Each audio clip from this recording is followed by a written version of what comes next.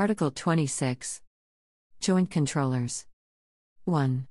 Where two or more controllers jointly determine the purposes and means of processing, they shall be joint controllers.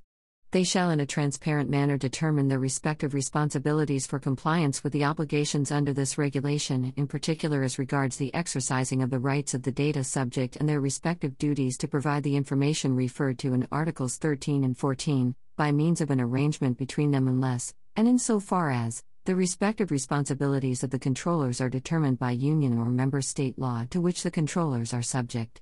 The arrangement may designate a contact point for data subjects. 2.